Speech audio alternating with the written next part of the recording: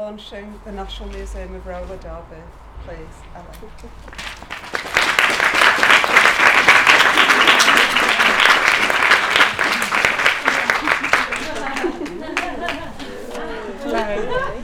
Hello everyone. I can actually speak through this mouse guard. It's a new one since last time, but I think I am going to take it out. And then you'll be able to hear me slightly better. So for those of you who don't know what on earth I'm wearing, hopefully it's going to become clear very, very soon, because tonight I'm very excited. This is a momentous day, and I'm very glad that you're all here to join me, because we are here in Glasgow Women's Library to launch the National Museum of Roller Derby. This will be the UK's first official archive of ephemera and memorabilia relating to this new and exciting all-female, full-contact sport of roller derby. And I'm very excited, as Adele mentioned, that we've got lots of special guests here in the audience today, people who I'm assuming have never been to the library before, so thank you so much for coming along. We've got some of Glasgow's finest roller derby players here tonight. We have the founder of the Roller Derby League, who I'm going to introduce you to later. We have Moxie Blitz here, who's the chair director of Glasgow Roller Derby. We have Cara Viola, who's in the A-team, and at the back there we have Fighting Talk and Meg for Mercy and Rogue Runner, who are also in Glasgow's A-team, the Iron Bruisers. Okay, so hopefully you'll have more chance to talk to them later, provided that I don't go on too long. And because we're running ahead of schedule, I think I might just go on for a really long time. Sorry. Because I want to tell you a little more about where the ideas for the museum came from, and to tell you a bit about the ethos for the museum's collection. So, it was back at the end of 2011 when I was first invited to work on the anniversary project with the Women's Library. And I always knew that I was going to take a slightly different approach to the brief. It was quite a loose brief, but I knew that I was going to take quite a different approach, because I'm not the sort of artist that generally makes prints or really makes anything that is vaguely commodifiable or hangable on a wall. But I do have some useful skills, as I was telling you about at the last event, and those are mainly skills in project organisation, PR, and admin. So I wanted to do something where I could use these skills that I do have, that would have to create something that would have a lasting impact on the library, and hopefully would create this new legacy for the library, which would enable it to live on long into the future. So I set my sights quite high, but the first step was to start in February, coming in and working in the library one day a week. And it was really, without sounding too cheesy, inspirational experience. Just meeting the people who set up the library and who work here on a daily basis, and the women who come in and use the library regularly. And there's all sorts of stuff that happens here, like English as a foreign language courses, and lifelong learning, literacy and numeracy stuff. Just amazing amount of resources for women that happen in this library that I had no idea about. But while I was in here, I also began browsing through the collections and learning more about women's history. And the thing that specifically inspired me was learning about the women's liberation movement of the 1970s. So this was the entire decade before I was born in 1979. And shamefully, I knew literally nothing about this until I discovered this one book, which is actually a picture of me holding this book. I said, oh, there it is, that's my book, read that book, it's good. That's basically everything you need to know about women's liberation in one book. But what was fascinating about this is the way that it was organised and the way that it spread around the country so quickly. So the first conference was in 1970, and then small groups popped up all around the country over the course of the decade. So it was collectively organised, but it was also interesting learning about what its demands were. And these demands, most significantly, things like equal pay for equal work, equal education and equal opportunities, and free access to contraception and abortion. So these are things that we totally take for granted now, but things that we might still not have had it not been for the thousands of women who fought tirelessly for these necessary changes to be made in legislation. So this is kind of the bread and butter of our shared history. This is the stuff that we should all know about and the stuff that we should remember. And it's the real history that organisations like the Women's Library were set up to try to preserve. So the sad fact is, and I'm not happy to admit to this, but I will admit to this, is the fact that if I hadn't have been invited to do the project with the Women's Library, I probably would still not yet have set foot inside the library. And since I've been working here one day a week since February, everybody have been shocked at the number of people who I've mentioned the library to, my peers, people my age, people younger, who've also not set foot inside the library and not had the opportunity to access this amazing resource that's all around us. So I started to wonder what I could possibly do to try to rectify this. What could I try to do to reach a whole new audience, to help update the collection that's in here and to make it relevant to a younger group of women, and also to make it super fucking cool. If it isn't super fucking cool already. So all these thoughts were racing round and round and round in my head while I was skating round and round and round on the track, learning to play roller derby myself. So it was towards the end of 2011 when I first began to hear the buzz around this new sport called roller derby. A bit slow on the uptake, sorry girls. But it all happened actually when I was working down in Newcastle on this project for a festival called Wonderbar Festival called the Desk Chair Disco. It's another story for another time. But we got the Newcastle Roller Girls to come down and to do a demonstration which involved desk chairs and roller skates. It was all quite exciting. But what was most exciting was talking to the women who were playing this roller derby and hearing their stories. Because they were all women who had normal jobs, quite high-powered jobs, a lot of them, in the daytime, working in hospitals, libraries, teachers, researchers, chemists. Quite a lot of them I've discovered are actually trained archivists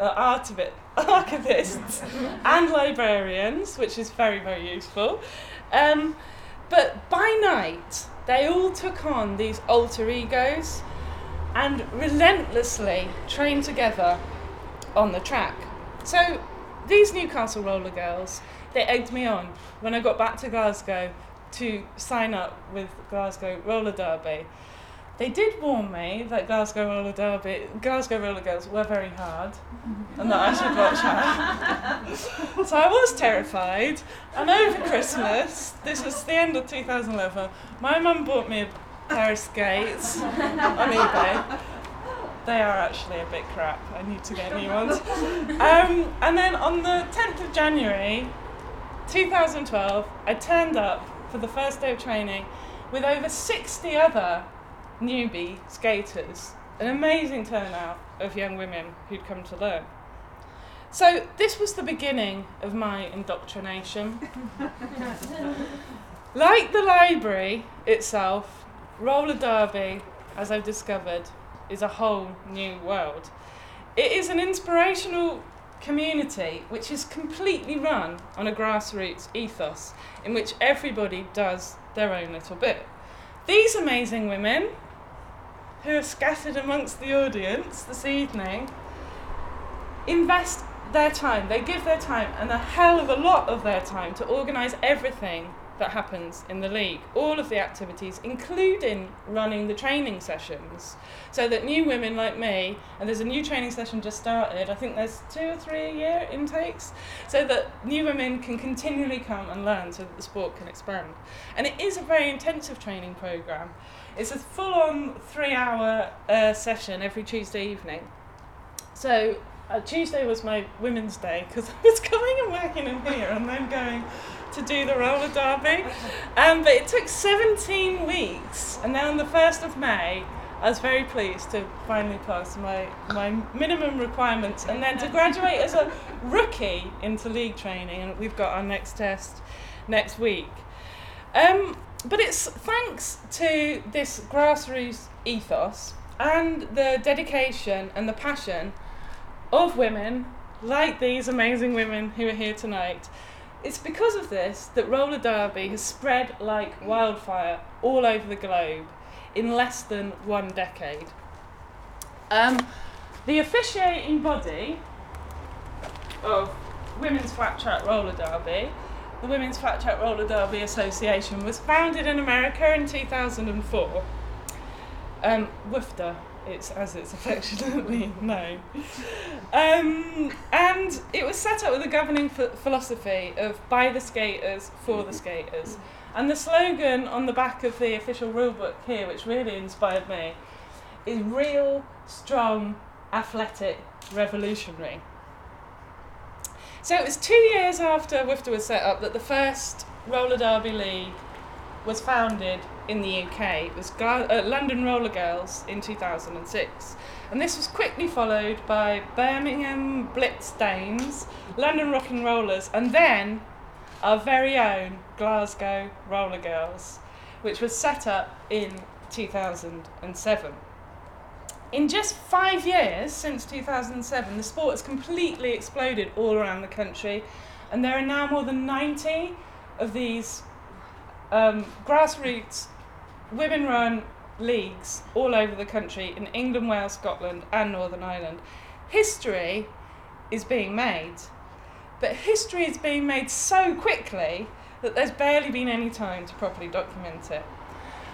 Merchandise and memorabilia, such as these bout programmes, which are published for each of the matches that are organised, I'll pass these around actually, feature all of these images of these outrageously scary looking women. Super sexy. Can have a look at those. So these things are being published left, right and centre, and there's no official infrastructure for archiving them. So then suddenly it all started to make sense. I felt as though I'd stumbled upon a project which could attempt to bring together these two distinct yet equally inspirational communities of women that would become a sort of intergenerational exchange, which I hoped would be a really positive thing, which would have mutual benefits for everybody involved. And so the National Museum of Roller Derby was born. And from this day forth, its collection will be safely housed and maintained within Glasgow Women's Library. This library, which is also an accredited museum, will provide a permanent place where these materials, and this is the beginning of the museum, right down here on the floor. This is the first donation that is being made this evening by Cara Viola. This was a box which there's actually a newspaper in here which was sat in Mistress Malicious's sock drawer. It is now in the museum. This is why we need the museum. So these materials can finally be preserved and also made publicly accessible. Not that your sock drawer isn't publicly accessible, it might well be. But here they will be more publicly accessible. The National Museum of Roller Derby's collection will be built on the same ethos of Glasgow Women's Library, that of collective ownership. Everything in this library has been donated at some point by women all around the country. So the National Museum of Roller Derby will be a shared collection, it will be our collection, and it will help to create, I hope, stature for this much loved sport, which apparently is aiming to get included in the Olympics in 2020. This is what it said on Wikipedia. And maybe the museum will assist in this, who knows. And it will also help, I hope, to cement Glasgow as one of the key centres for this sport in the UK and also across Europe. And as the sport begins to open up to its first male participants, it feels vital that we ensure that its impassioned development over the course of the first decade retains its importance within the trajectory of women's history.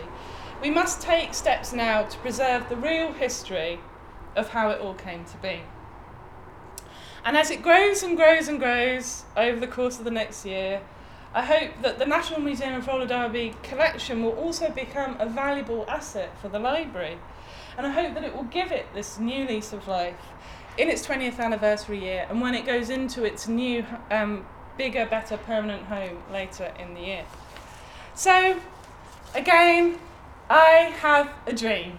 I have a dream that roller derby fans, young girls and young boys and old girls and old boys alike, from all across the country, will come here to the Glasgow Women's Library to view the archive. And once inside, they will get an opportunity to browse and discover other things, just as I did, about the lives and achievements of our ancestors throughout history. Because it is now more than ever vital that we remind ourselves of the gains that were made by women in the past and the fight and the struggles that they endured to win us the vote or to get us equal pay.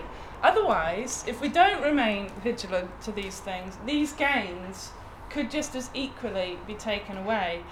And it's very distressing to read these numerous reports that have been published recently about the disproportionate impact that austerity measures are having on women's lives. There's an article from earlier in the year, just before the budget came out, in The Guardian, but also the Fawcett Society have published reports that are showing that, unfortunately, rather than continuing on this trajectory towards equality that was started almost a century ago by the suffragettes, or more than a century ago rather, we're now actually entering a phase where this is starting to go in reverse. It's terrifying. So, I am over the moon that we're all here together tonight, that so many people have come along and that there's so many faces here. I'm hoping that this is going to be massive, and since the Facebook page went live today, my inbox has just gone bam, and I'm quite scared at what I've taken on with this. So there is a lot of response already, which is really positive. So here at Glasgow Women's Library, we're going to properly document the first frantic years of this amazing and empowering sport, to show that it was women that made it happen. They made it happen by truly believing in something and by working together. Thank you.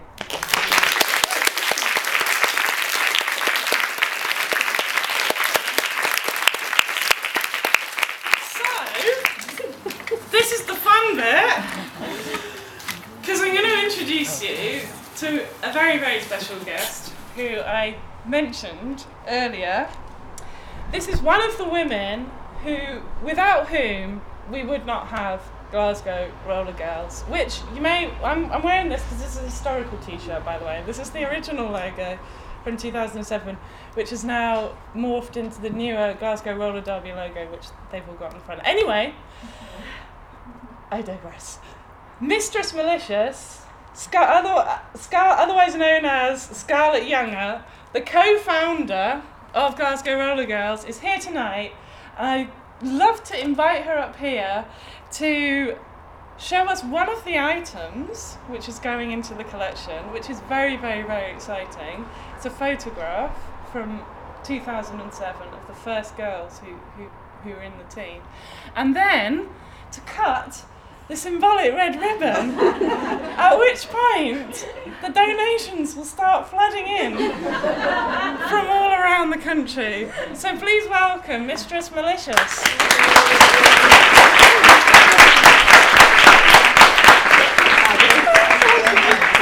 Where's the photo? The photo's in the archive. Oh, it's in the museum already.